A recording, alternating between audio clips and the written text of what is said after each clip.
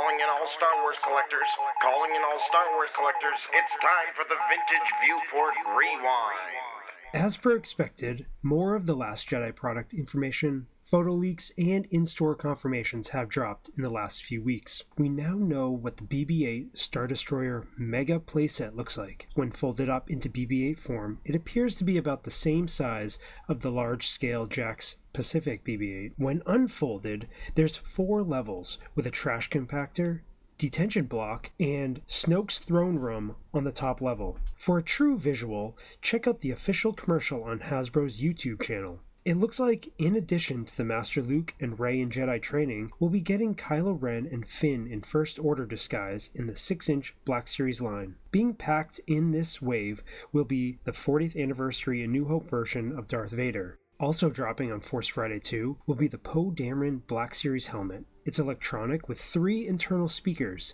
It should be in line price-wise with the previous Black Series helmets. Expect to pay between $70 and $80. Also out will be kids' roleplay masks in the Last Jedi packaging. Another line that's supposed to have a new wave available on Force Friday 2 is the 3 3/4-inch Black Series Titanium series. We should expect to see Rey, Finn, Captain Phasma, and Kylo Ren. Again, these will be in the $50 to $20 range. Hot Wheels character cars have already been shipped to stores. There's 2 packs, which Jedi scavenger himself, Brian Fontaine, I'm sure, will be on the hunt for the Rey and Luke pack. Other 2 packs are Kylo and Snoke, Jabba and Han and Carbonite, and a Bounty Hunter set of Boba Fett and Bossk. Individual character cars and vehicles have also been spotted, with some crazy deluxe all-terrain versions of BB-8, Stormtrooper, Darth Vader, and Luke, highlighting the line. We can't forget Funko Pops. The Last Jedi wave will start out with a regular-sized version of Snoke, a new BB-8, First Order Executioner, Chewie with a little Porg, Rey, Finn, Poe, Master Luke, Kylo, Rose, a Praetorian Guard, another BB-8 unit,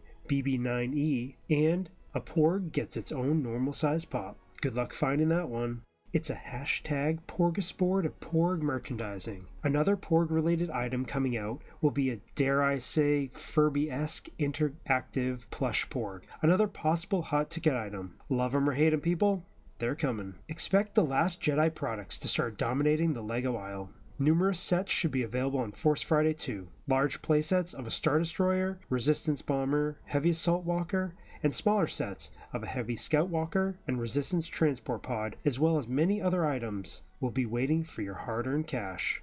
Now, as far as LEGO goes, this is a great time to pick up older sets. Many are being deep discounted, with as much as 50 to 75% off some sets. Some other product notes are that a Platinum Edition Forces of Destiny Princess Leia Organa with R2-D2 set has been revealed at the Disney Expo in Brazil. The box has a Tantive 4 theme and will have electronic features.